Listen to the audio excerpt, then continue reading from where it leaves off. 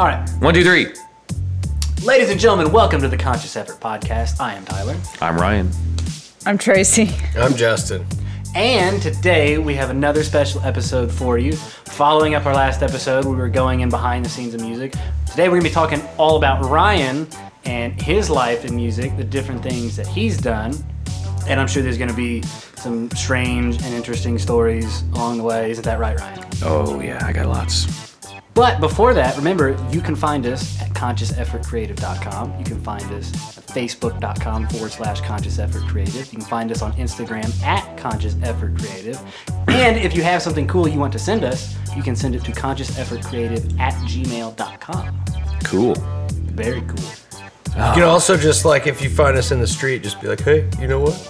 I like your podcast. But that's probably not Ryan Barber. Or I don't like your podcast. And if you do like our podcast and you follow us on iTunes, leave us a review.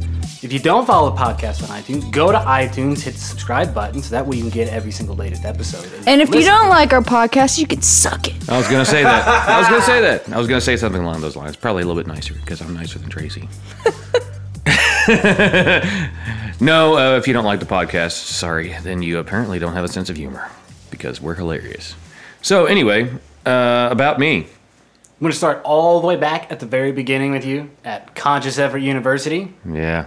All right, why don't you tell everybody what Conscious Effort University is? So it was like a house, basically, where you got taught how to be, one, a good person, and two, a good musician.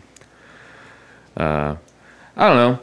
It's a little bit hard to explain, but the idea was, just kind of golden rule, and everybody was allowed. Like, people could walk in and out of that place, and still to this day, for the most part. I remember the first time I showed up over at Jeff's house, and I knocked on the door because I'd never been there before. About how old were you at this time? 16. Yeah, I was 16, and knocked on the door, and the first thing that happened was my friend Clint opening the door and making fun of me because I knocked and didn't just walk in. And so from then on, I just never knocked again, because, peer pressure and all that, But, I mean, it wasn't all music. It was mostly just, the idea of one being kind of a good person and treating people with respect and by just barging into their house. And just not, By not knocking. Just don't be a dick and let everybody play. That was kind of the thing, don't be a dick and let everybody play. And, of course, you had Jeff, more or less the headmaster, kind of keeping everything down. But we all knew where the line was, like, we could go out there and drink a beer or something, smoke cigarettes and stuff, and it wasn't a big deal because, we knew we respected where the line was. We knew that it was special that Jeff let us come out there and do these things, and so we took it seriously, But, yeah, kind of the same thing. Like I said, it's like the same thing that we do out here. Don't be a dick, come in and play music, let everybody play too. And, yeah, kind of interesting. And, he had all kinds of cool gear too. Let us use his PA anytime we wanted, play all of his vintage guitars, He has a Les Paul Custom 3 pickup, like an original one. That's the one that's originally white, but it's aged so much over the years. Now it kind of has that TV yellow. It's yellow. And nitrocellulose lacquer does that.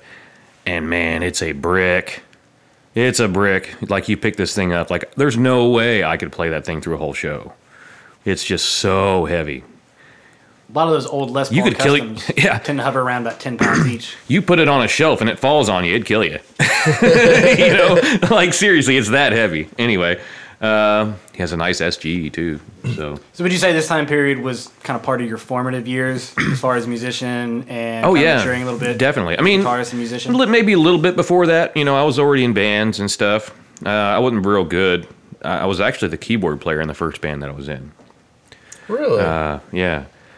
That's my my username, FITB. That's what that's from. The drummer, he always called me the fairy in the back. Oh. Yeah. FITB. Tracy's That's breaking the don't be a dick rule. No, this was a different household. Something to add to the bio. Yeah, this is a different household. But FITB 84, still use it. Why not take ownership of it? You know? guess, yeah. And so then I switched to guitar and started playing in other bands, and then started playing at Jeff's place, and figured out pretty quickly that I wasn't going to become a rock star, and decided, fuck it, I'll just become an audio engineer. I was always the nerdy one, building weird little pedals and modifying stuff and working on guitars. Wait a minute. You're a nerd? Well, I would have never guessed. Nerd alert. Man, How long have you hide been it. a nerd? since 5 about minutes. 8, the age of 8, maybe. Since he grew his first beard hair. That would be about 11. Have you always had a beard? 11? No, I had facial hair at 11. Okay, it's cold I guess again. I'm not really surprised by This that. sounds like an urban legend. No, this is true. To no. Bill Brasky! Pee Wee football, 4th grade. Yeah, I was called the mustache man by a little The mustache man. mustache man by the little jerk at Pee Wee football. Anyway, What'd you call him? probably nothing. That was Oh, nice. man, that's good. Oh, That was nice. I thought you meant you called him nothing. No, like, because fucking nothing. he followed the good rule, remember? Yeah. Yeah. Don't be So, a dick. I don't think it's being a dick if you be a dick to somebody who's already being a dick to you first. Oh, have you I just ever didn't heard care. Two wrongs don't make it right. I just didn't care. Like They do. at that point, I'm still kind of that way. Like, yeah, you can be really mad at me or something, or you can hate me for no reason. That's cool. I don't need your approval. 3 lefts make a right. I was gonna That's a say that, Reliant and then K I record. didn't. That's the Reliant K record that they were working on at Dark Horse. Is We'll it? get to that. All right. Yes. So, Whoa! yeah. Justin skipping way ahead in the story. And doesn't even know I didn't even know I was doing that. All right. Justin, how long have you been psychic? Just now. Oh, wow. I just unlocked my powers. You have to be allergic to meat for like a few months, and then Oh, I see. This is like the Spider-Man thing. You Hmm. get bitten, and then you start getting superpowers. So you're just now becoming a superhero. Yes. This is his spidey sense is tingling. So I decided to become an audio engineer, or at least I thought I was going to. It was the only thing I could think of. I was a terrible student in high school. It wasn't that I wasn't intelligent. I just was bored. Anyway. so you were a terrible student. Yeah.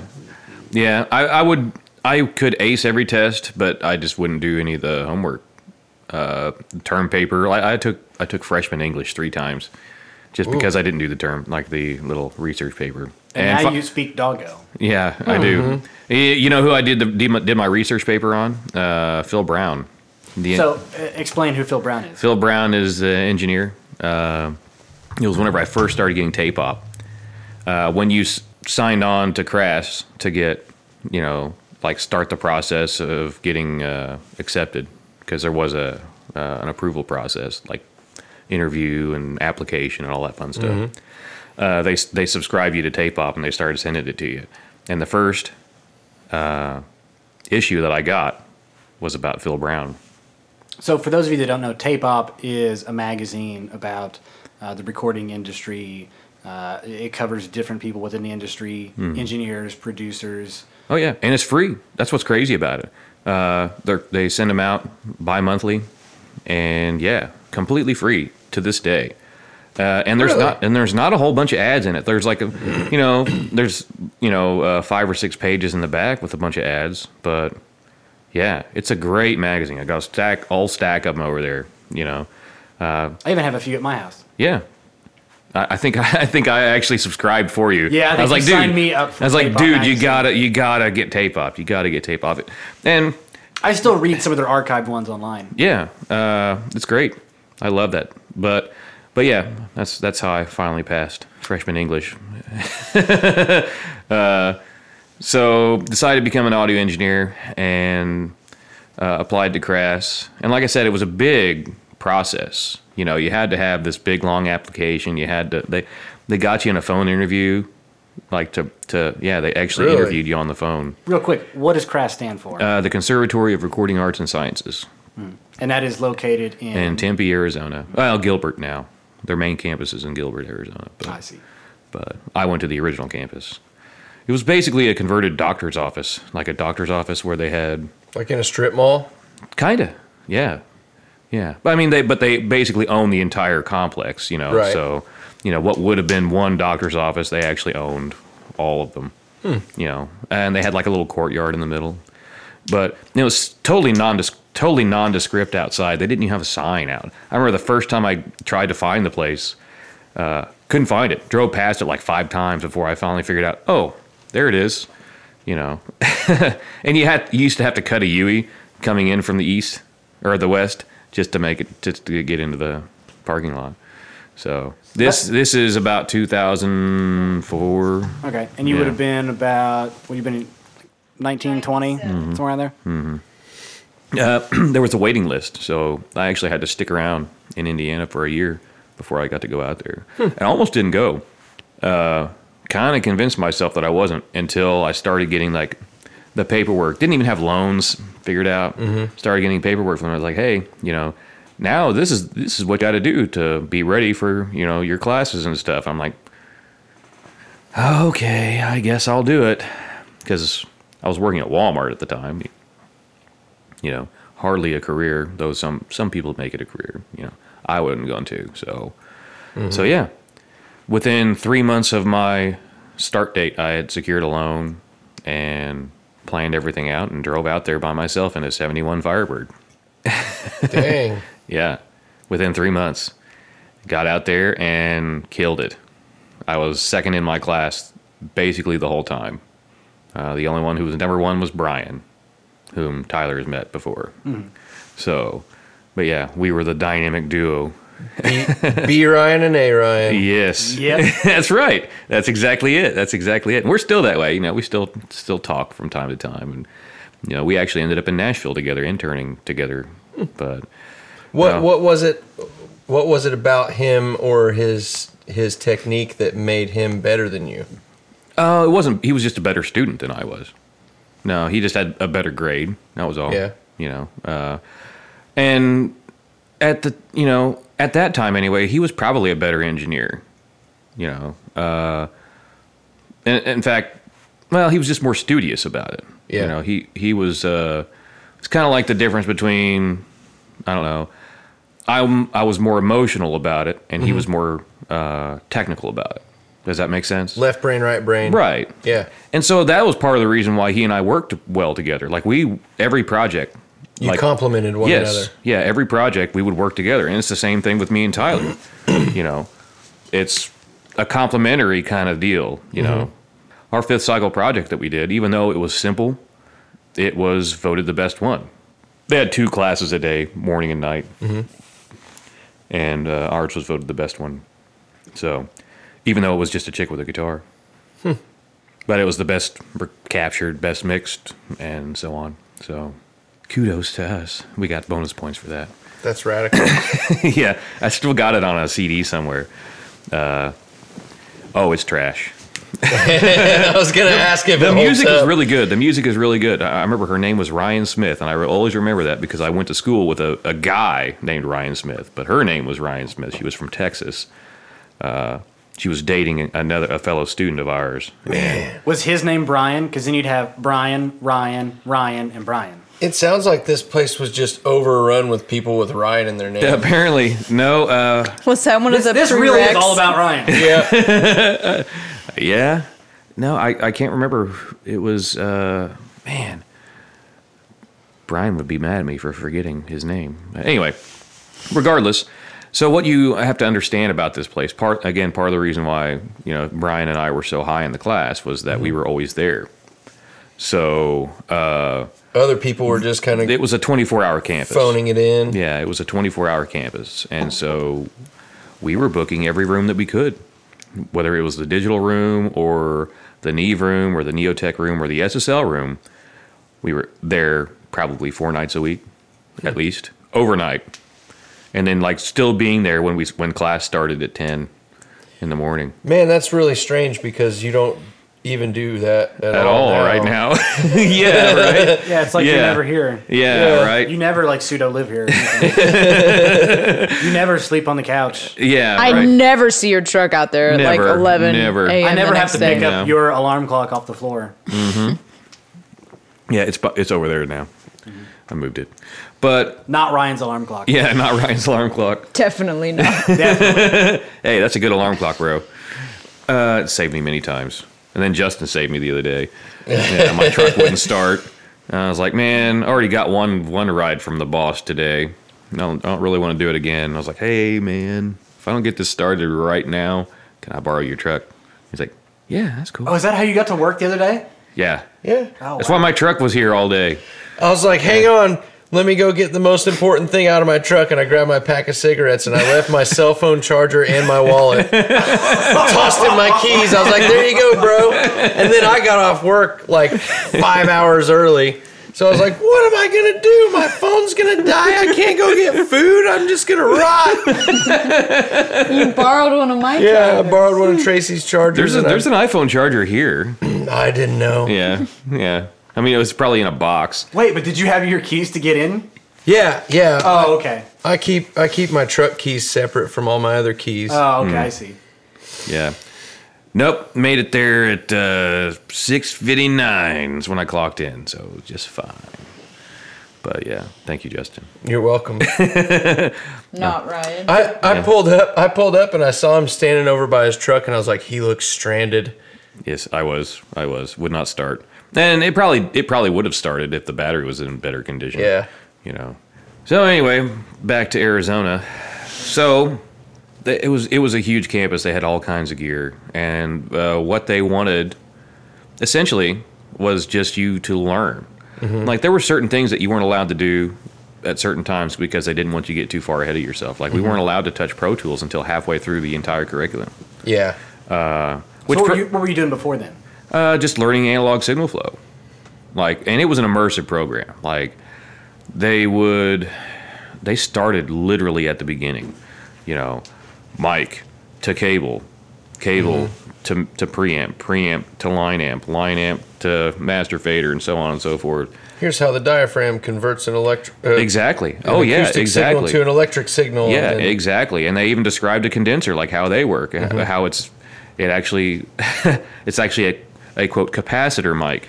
Right. So what the circuit, like to generate a waveform, it measures the capacitance between two diaphragms, and that's how it generates two ultra lightweight diaphragms. And then the circuit of the microphone converts that change in capacitance to a sine wave, or a waveform.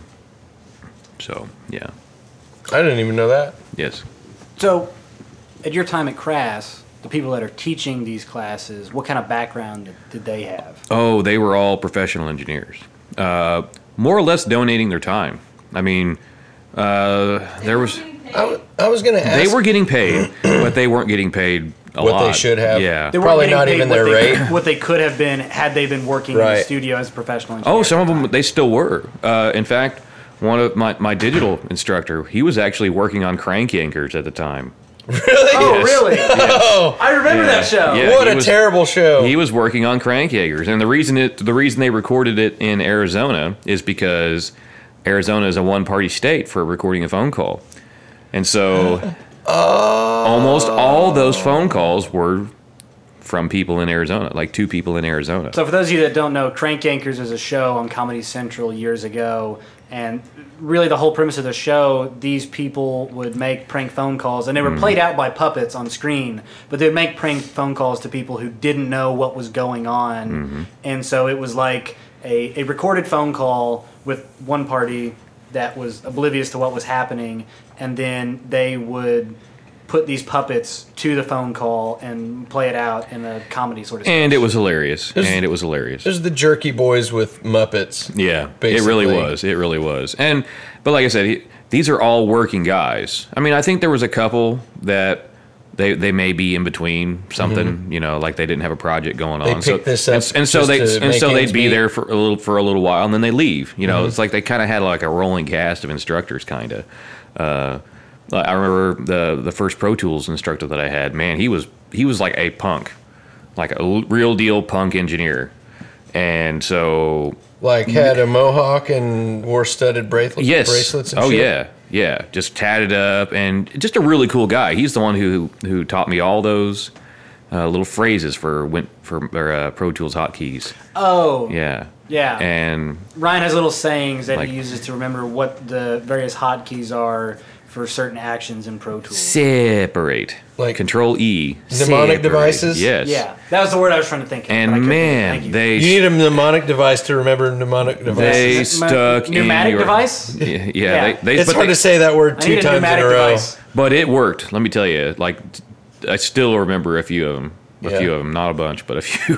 But I mean, it's been years ago. It's amazing. But So if these guys were, if the staff wasn't being paid what you, it sounds like they weren't being paid what you think they were worth. How did the like tuition rate on this compare to a place like Full Sail or something like that? it was a bit cheaper than maybe Full Sail is at the time was a 2-year Okay. a 2-year school. So naturally, the tuition was about double. The Master Recording 2 class at the conservatory, however, was 7 months. Yeah, but it was an immersive 7 months. Right. Full Sail at the time was accredited. They were an accredited school, and so they had English classes and history and math and all that fun stuff. And so, but I didn't want to do any of that stuff. I mean, I could have gone to Berkeley if I wanted to do that sort of thing, or Right. VU or any place, but I wanted to just do audio. And I think that's part of the reason why they had that interview and application process, is they were trying to weed out the people who just wanted to be around it versus the people that actually wanted to do it. Right. Like they didn't want to have just Joe Blow behind his father, his uncle's mixing board wanting to get better. They wanted people that were already creating or people that were already super passionate about it. And again, there was a freaking phone interview about it. There was like an essay portion of the application and stuff. They asked some pretty interesting questions. I remember one was, what is man, I can't remember the question, but They I remember. ask you. You something just about- said I I can't- remember the question. I can't remember the question, but I remember the answer. Didn't they ask you something about your like a favorite song of What yours was- and why? Let's do No, Jeopardy here. a Give us the favorite- answer and we'll yeah, figure out the favorite- question. It was like a favorite recording and why. I think that's what it was. Okay. And I mean, I kind of lied. So not favorite song, Favorite necessarily, recording. but favorite Recording recording of audio. And it's a trick question. yeah. Think about it. It's a trick question. Someone else who wasn't very mindful about what the application was about may have said, "Oh well, I really like Beastie Boys because that one chorus and the guitar sounded really cool or something." But I said "No Quarter" by Led Zeppelin because of the bass synth that was on it. And yeah.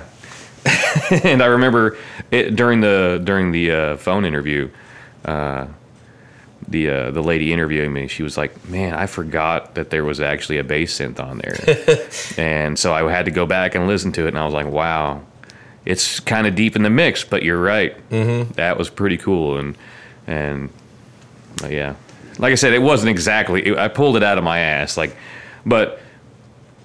It was a valid response. I did enjoy No Quarter. I, listened to it all the time. So would you say the conservatory was almost kind of like a trade school for music in a way? Oh yeah, yeah, and That's what it sounds like. yeah, and it's hard to explain to people just how immersive it actually was and how fast you learn things. I mean, I remember being a first cycle. They had 10 cycles. I remember being a first and second cycle student and looking up to these 10 cycle guys and watching what they were doing, what they were allowed to do, and what they were recording and all that stuff. And you're just like, whoa. I'm never gonna be there. Right. And then you and- wake up one day and you got these first cycle guys looking up to you like, Yes, whoa. dude, and it happened. Me and Brian would bust in on fifth cycle guys and fix their mix for them. Yeah, they'd be working on their 5th cycle project. We'd bust into the Studio A and then EQ everything for them and walk out. While they were there? Yeah. Like they were there, and after we were done, they'd just be like, whoa. Yeah. You just pop in and you're like, hey, go take a smoke break. No, they would let us. Like Yeah. I said, that was the mindset. It's like because we were better than them or something. Well, even that, though. It was more respect, you know. Yeah, even that. We weren't we they're weren't in there. cheating. No, we it's weren't a in learning there. experience for them, too. Yeah, we weren't in there shitting on them or something. Right. It's like, man, you ought to try this. Have they taught you this yet? No. Well, here, I'll show it to you. On that Neve, and they're like, wow. Wait, Thanks. does the Neve really go boop, boop, boop, boop when you tweak the knobs? It did have a computer hooked up to it, but no. No, it would have been better if it did. Yeah. It actually had like a 286 digital recall system. Yeah? And it actually did automation. Like EQ bypasses and stuff were all automated. It was a special Really? It was a special made console. Huh. Yeah. Special made for that school? No, or just all they their picked one up that gear was used. Okay. In So fact, someone had that custom made and then Yeah. sold it? Yeah. In fact, the SSL in the A room Mm-hmm. was actually used to mix Master of Puppets. No shit. Yeah. And I'm pretty sure that it was actually put into record plant Sausalito for Bob Rock. And I actually tried to trace the lineage of that console one time. Nobody really has it clear. You remember me being obsessed with that for like a week. Because you kept sending me messages about it. And yeah, You had like provenance notes on the thing? right. Well, there This was is where it a was. publication at the time where they would tell like when a studio put in a new console or whatever, and so anyway, I traced it back through those publications, but anyway, I think that somebody that I know through my friend Brian is actually Michael Wagner.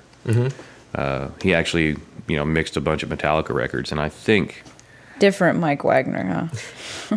Well, Not Whitney's dad. This guy's German, so his name is like spelled Wagner. So it's Like Michael with a- Wagner? Yeah, with an A and an E and a G Wagner. and an ER. Anyway, yeah, I was trying to figure out if that was the console that they used on a previous Metallica record, and I'm kind of certain that it is. Kind of certain. So that means that there was actually 2 Metallica. Not that I'm a huge Metallica fan, But still, that's a cool piece of history. well, and I already know, like, just while I was at the record plant, Marvin Gaye tracked his last record on that console. And all kinds of people worked on that one. The Dave Matthews Band, they worked on that console, and yeah. So I mean, all that stuff. These things were $3 million when they were new, and so Yeah. it's not like not everybody could afford a new console, and the school was trying to do it on the cheap, and so that's what they did. They actually bought it from record plant in Sausalito and had it shipped to Arizona and worked on it. Now, why were they getting rid of it? The record plant? Just upgrading? Or? It was a 4000 G plus, so it was just, and it wasn't very. It was big. It was 72 inputs, I think. It'd have to be to record Dave Matthews Band. Carter Yeah. Buford uses like 30 on his own. Yeah, 72 inputs, but that's 36 channels, actually. So, right? Yeah, 72 inputs, 36 line, 36 mic. Yeah. So it wasn't really big. It was about as big as the Futon, Yeah. So That's still a big it's a big console. big MF console. And had like had the real deal SSL bus compressor, had the Ultimation, had the old computer. This one was actually the automation was actually easier to use than the Neve. Neve had flying faders, but this SSL didn't have the moving faders. It had recall based on. And you could write automation with these analog faders. It had VCA reading, but they didn't actually move. The Neve VR actually had flying faders, which was cool as shit. Which was, and they had the D room, which actually had a Control 24 in it, just like the one we've got. Yeah, that was my first experience. We never actually learned to use that one very much. The D room being digital. Yep, it had 5.1 surround. imagine studio monitors, 5 months around, and a sub, Oh man. and a big screen. Did you ever watch TV on it? I watched Spider-Man. movies? Nice. Yeah. Did you watch the Tobey Maguire Spider-Man? Yeah, the original. Yeah, this was like 2006. Or right? No, 3, 4. 3, 4? Yeah. Oh. Yeah, we watched Spider-Man in there, and he was actually, well, I think we only watched like 35 minutes of it before, like, I've seen this movie a million times, because I owned the DVD, so naturally I'd watched it a bunch. Yeah. You know, so I was like, well, that was fun while it lasted. Boop.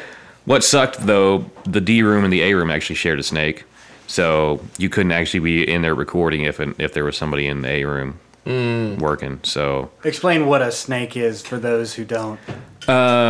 basically, familiar with that sort of the terminology. mic inputs, like the little wall mic inputs on the inside the propper, they shared a propper and a snake. And there was actually this panel that they had to open up and unplug the A room and plug in the D room. They actually had cameras in there so you could like monitor the propper, and they had slate fold backs in the wall so that you could talk to them and so on. So the snake is Just all a bundle of cables. bundle of cables that are all wrapped together. Connects the mic inputs to the various control rooms. So it looks like one big thick cable that splits out into a bunch of Oh, tiny yeah. ones.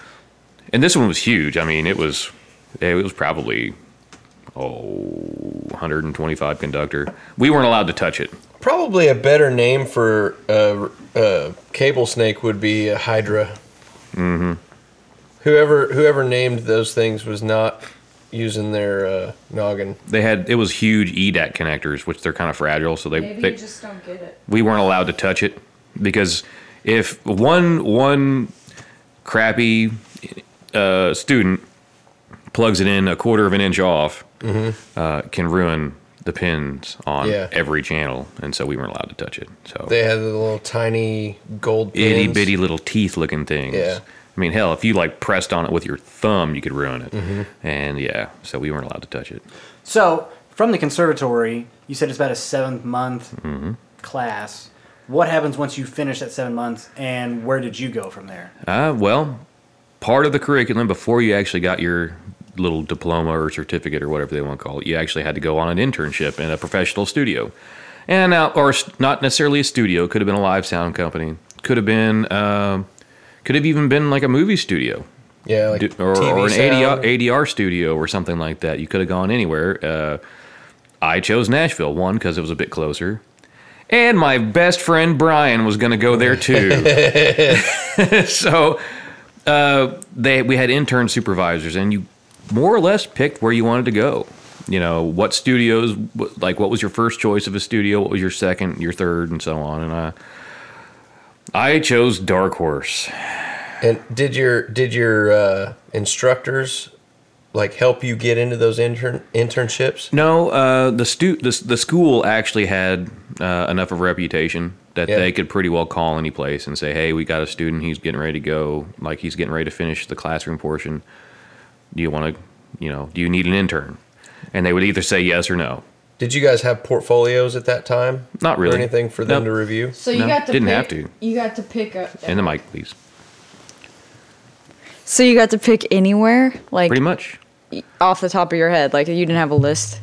I mean, at that time, it was actually kind of hard to find places. I mean, they had a list that you could look through, and maybe some websites that most of the studios didn't really have websites, or if they did, they were like junk. And you couldn't. Google existed, but It was in its infancy. It was infancy. So finding an actual studio was actually kind of difficult. So most people ended up in the big name places. Honestly, some of the more successful interns that I knew of actually went to much smaller places than even me and Brian went. Brian ended up at Soundstage, and I ended up at Dark Horse in Franklin, Tennessee. And it wasn't the best experience at Dark Horse. Essentially, I didn't get to touch anything short of zeroing a console or cleaning a patch bay or cleaning patch bay cables with fucking Brasso. It's easy to say that now because my later experience at Soundstage and later at Blue Desert was better, but I did learn a few things.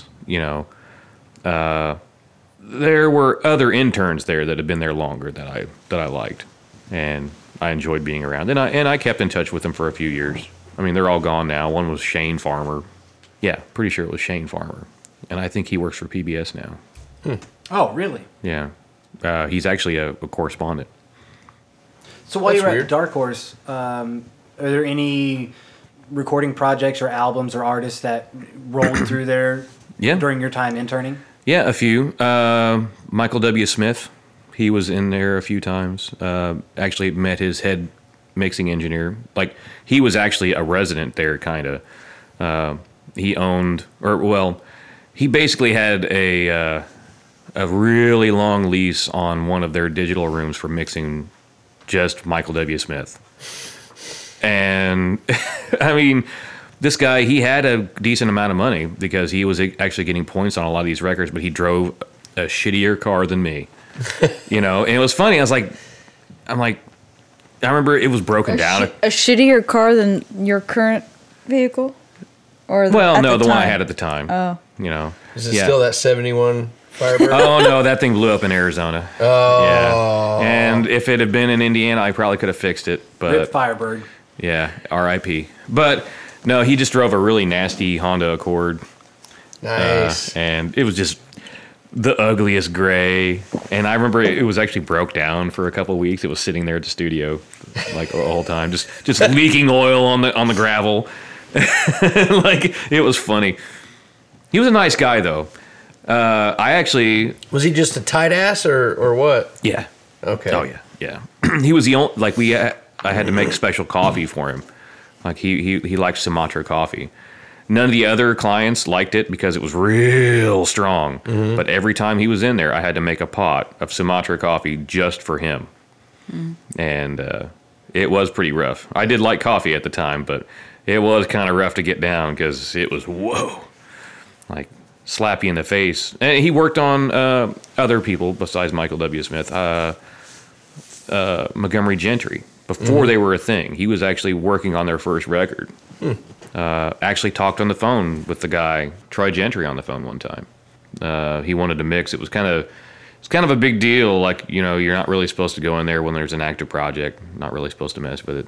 And actually had to call Michael Modesto, the head engineer there, to get permission to go in there, search through the hard drive, and so I could send him a mix. So Troy actually died just a few years ago.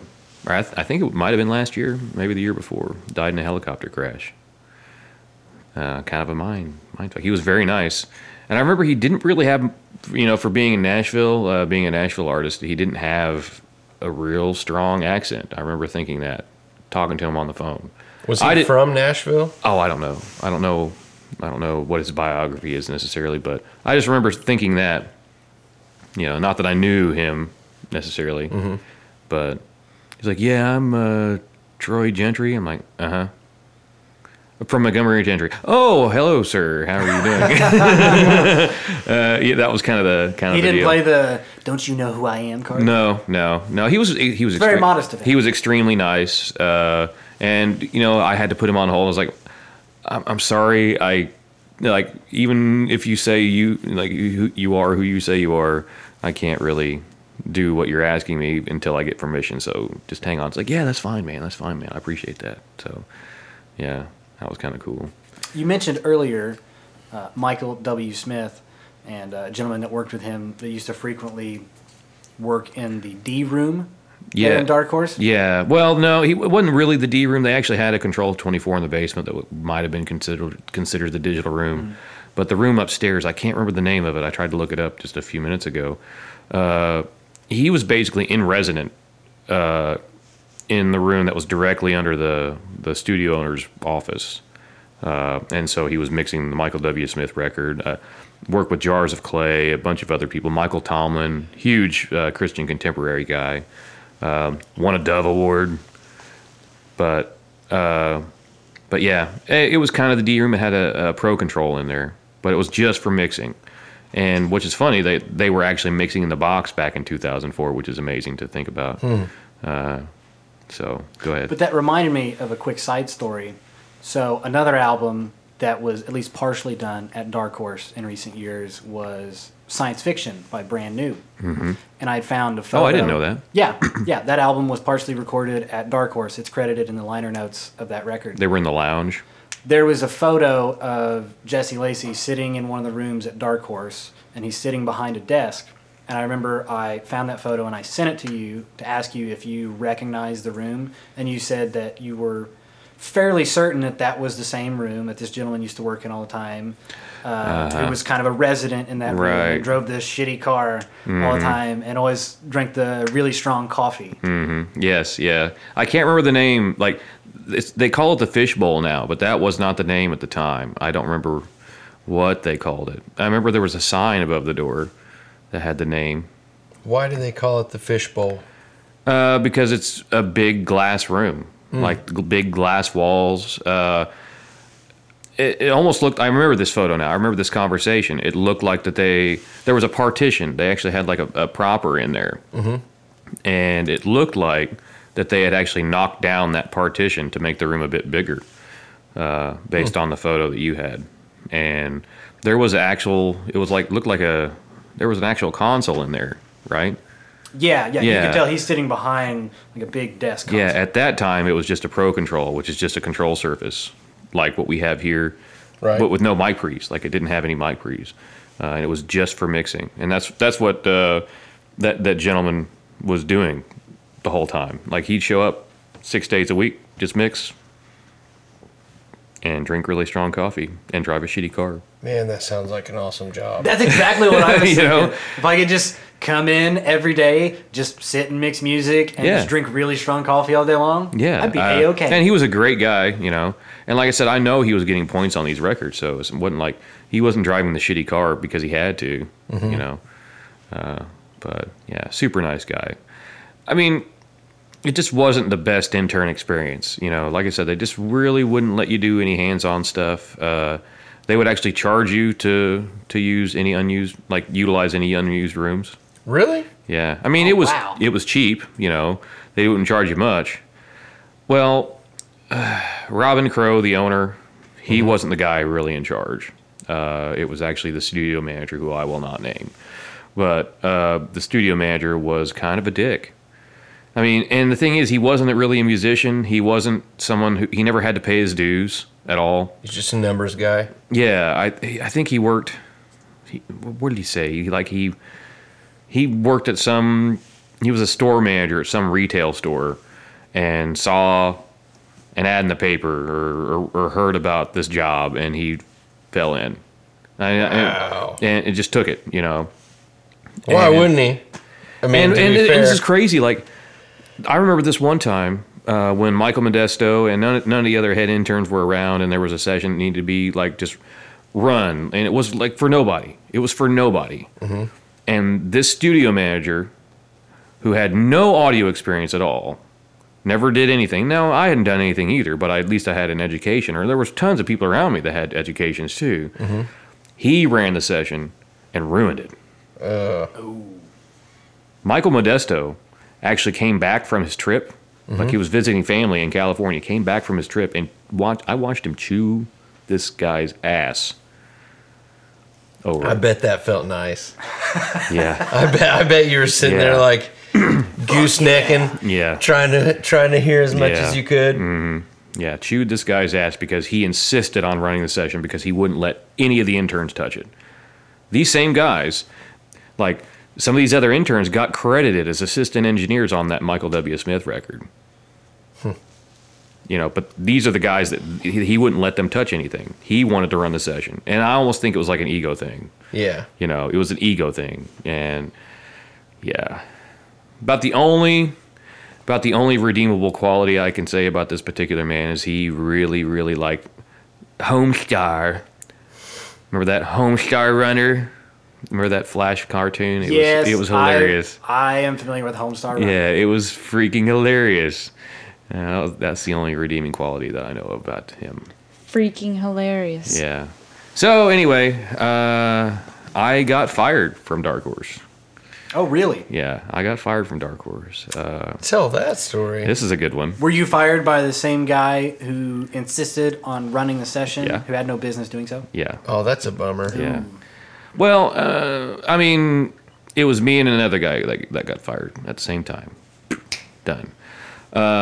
We had a brand new intern. He was actually a conservatory guy. Mm-hmm. This is about 8 months after I'd left their conservatory. And so he decided to put us together one day, you know. Mm-hmm.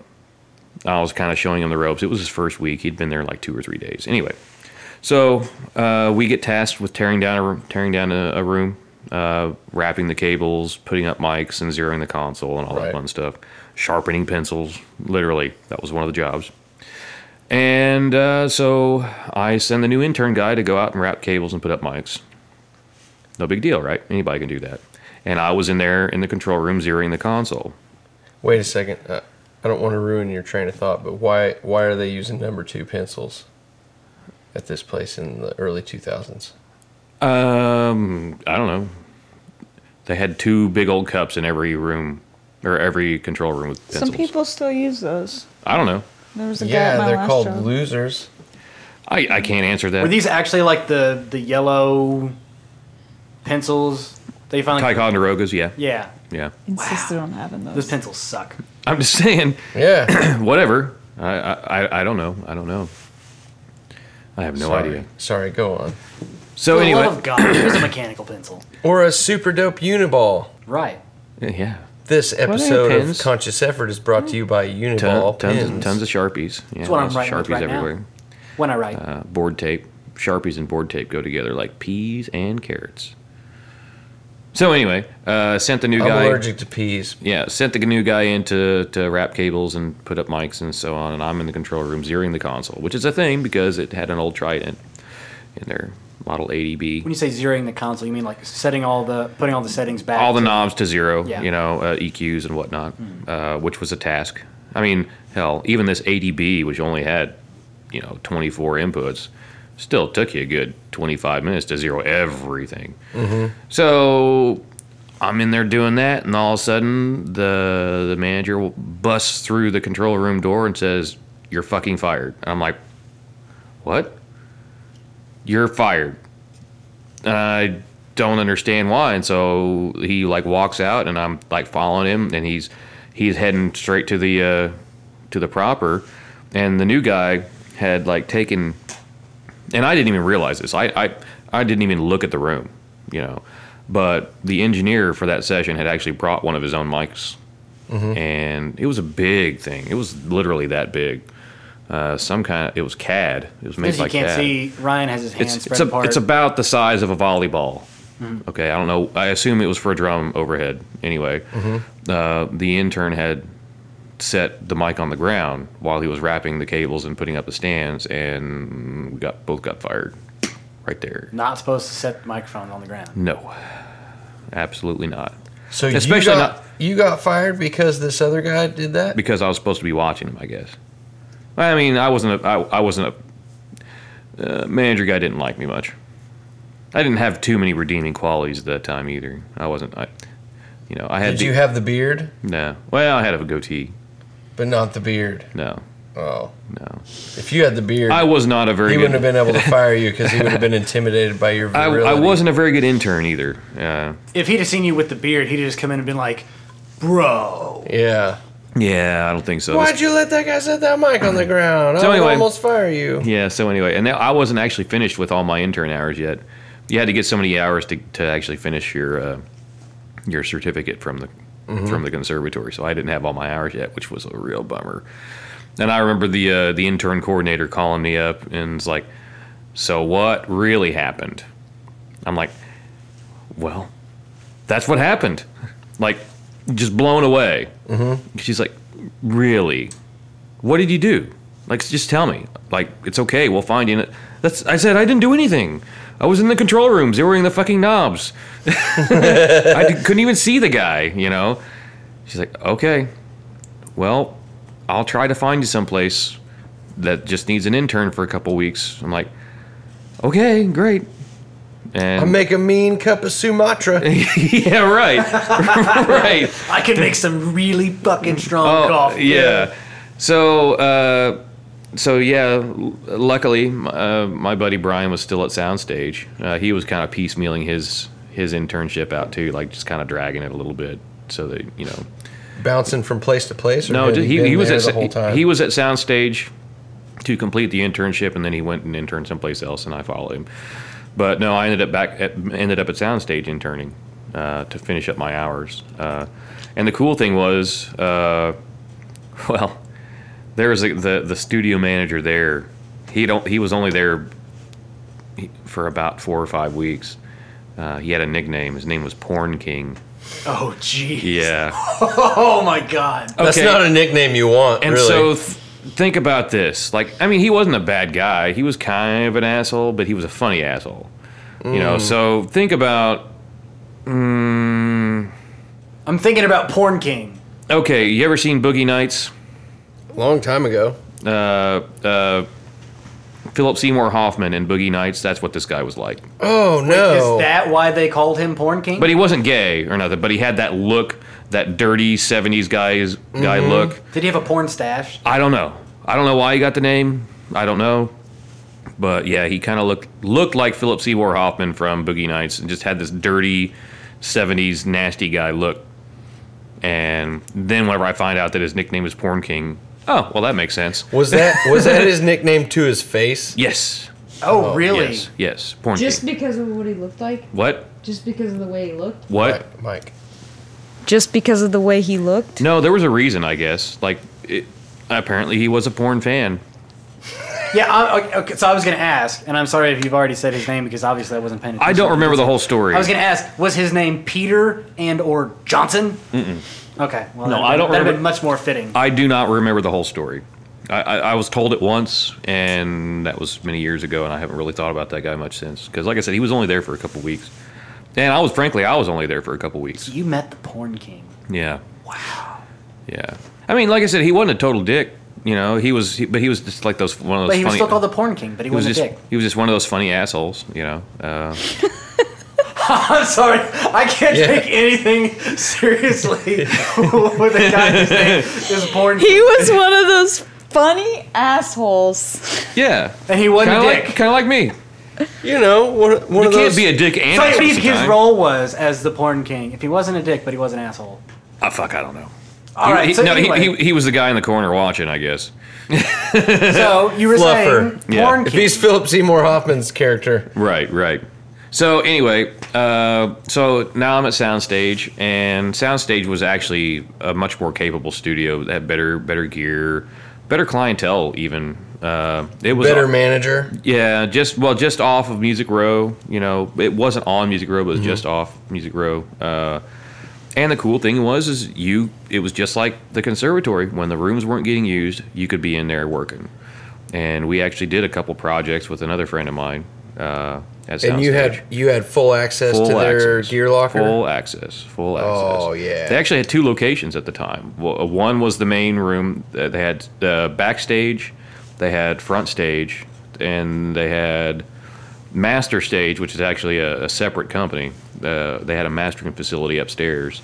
And then they had the groove room.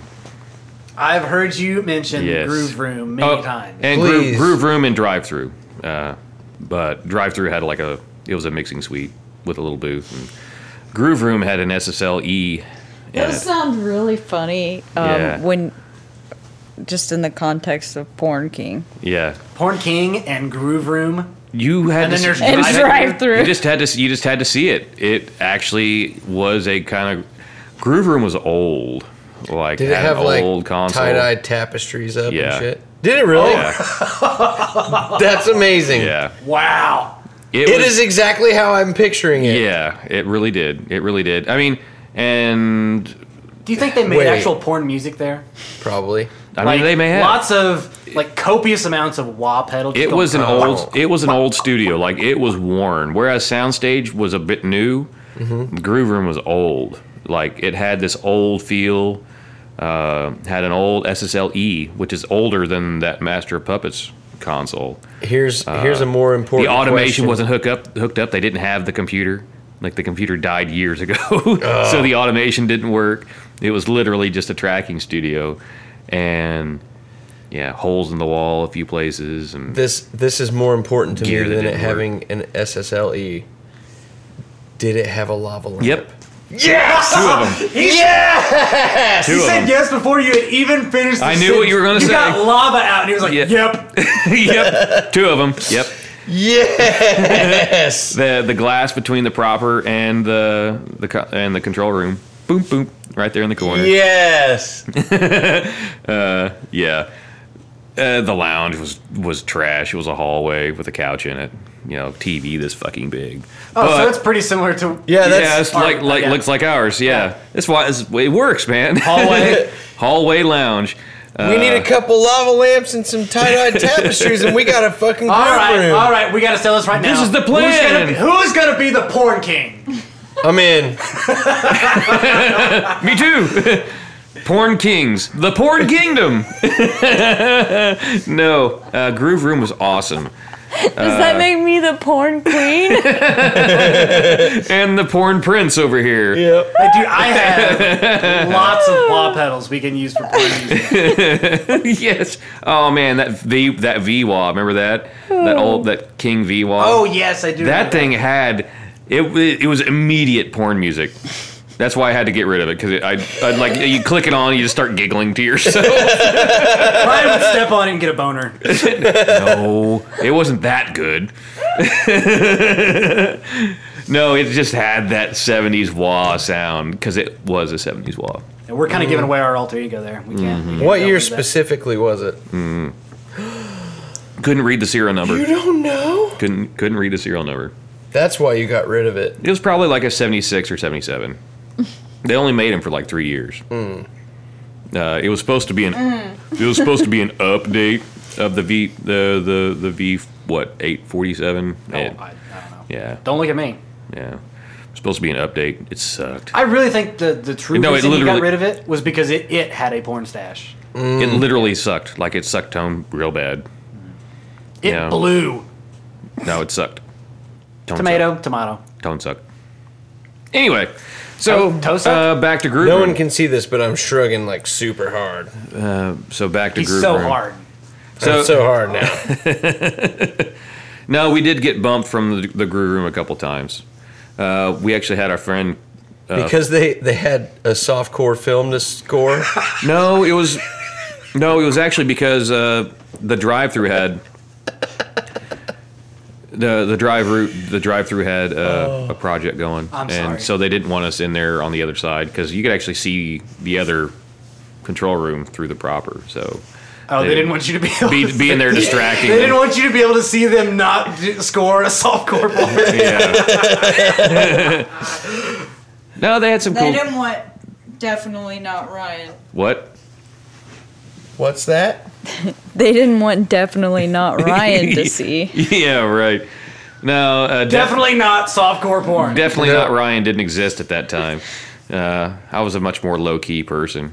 I didn't really drink hardly, and I smoked cigarettes, but that was about it. I was kind of a boring person, You didn't have that on point beard either. and I was a really shitty engineer and a really shitty intern. Yeah, you But couldn't damn, even you watch make your own coffee. intern. I could make coffee. I could make So did coffee. Anybody want coffee? Coffee. I'm making some coffee. Anybody want a pot? Coffee. Coffee. Anybody want a pot? Making some coffee. Hey, you got some softcore porn? You want some pot? No? Coffee? Got some that guy- Sumatra. That guy just had a birthday the other day. What'd you say? Sutra? The NPR actually has Like the comma? Got NPR some- actually said that. Got some Kama Sumatra. They were talking about the the birthdays that day, and they actually mentioned the coffee guy. He was his This birthday coffee will was get a couple rise out of you. So yeah. So the interesting thing is, I did not actually get fired from Soundstage. Brian got fired from Soundstage. Oh, shit. Because you fucked up and he wasn't watching you? Nope. That would have been nice though. How Yeah. ironic would that have been? That would have been crazy. No, for some reason Brian actually got fired by the owner of the company, and he still doesn't know why. He just he had a name. He had a nickname. He was called the Client because Who? Brian. Brian? Oh, Brian was called the client, not the guy who owned the Brian was called the Client. It was because he was always in the studios. Always in the studios. And for some reason, the owner came down and was talking to the studio manager. This is not Porn King. Porn King was gone. I can't remember the other guy. And said, hey, so... his name was Corn Ping. Yeah, I don't know. So I guess the owner was like, so, hey, who's the client? Oh, that's Brian. Yeah, we don't need him around anymore. And that was it.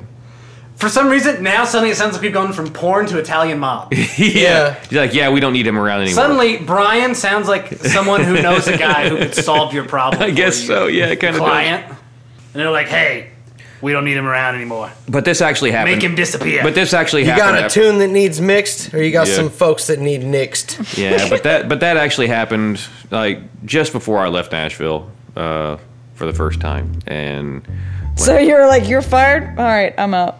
Well- See ya. So, what? Yeah, Brian got fired, and then you left Nashville? yeah. Well, I wasn't doing anything. And I was out of money, really. Like, Well, and the I've Porn been- King left. I'm telling you, I had broke up with my girlfriend, and like she was helping pay rent and stuff, and we broke up, and working part time, trying to intern full time just don't add up. Oh, man. So This sounds like something we're going to have to come back and revisit, because we're going to have to know what happened to Ryan Barber. there's some interesting stuff. Like we're only about 3 years into my music career at this point. We got to find out what fucking spider bit you. Yeah. I was a different person back then. Yeah, much different. Learned lots of lessons and forgotten a few of them. Did you have the fro then? No, I didn't have nothing. I had short hair. Oh, really? Yeah, Short hair and no beard? Oh my god. That's Yeah, why you got No, yeah, you fired gotta so go deep. easy. I had a goatee. That's why they fired you so easy. No, my personal description of me back then was probably just unremarkable. That would be my personal description. I didn't have the persona that I have now. Are you saying that at that time Did you have you this were not Ryan Barber? I was not. full circle? That's the end Yeah, of part one. that should probably be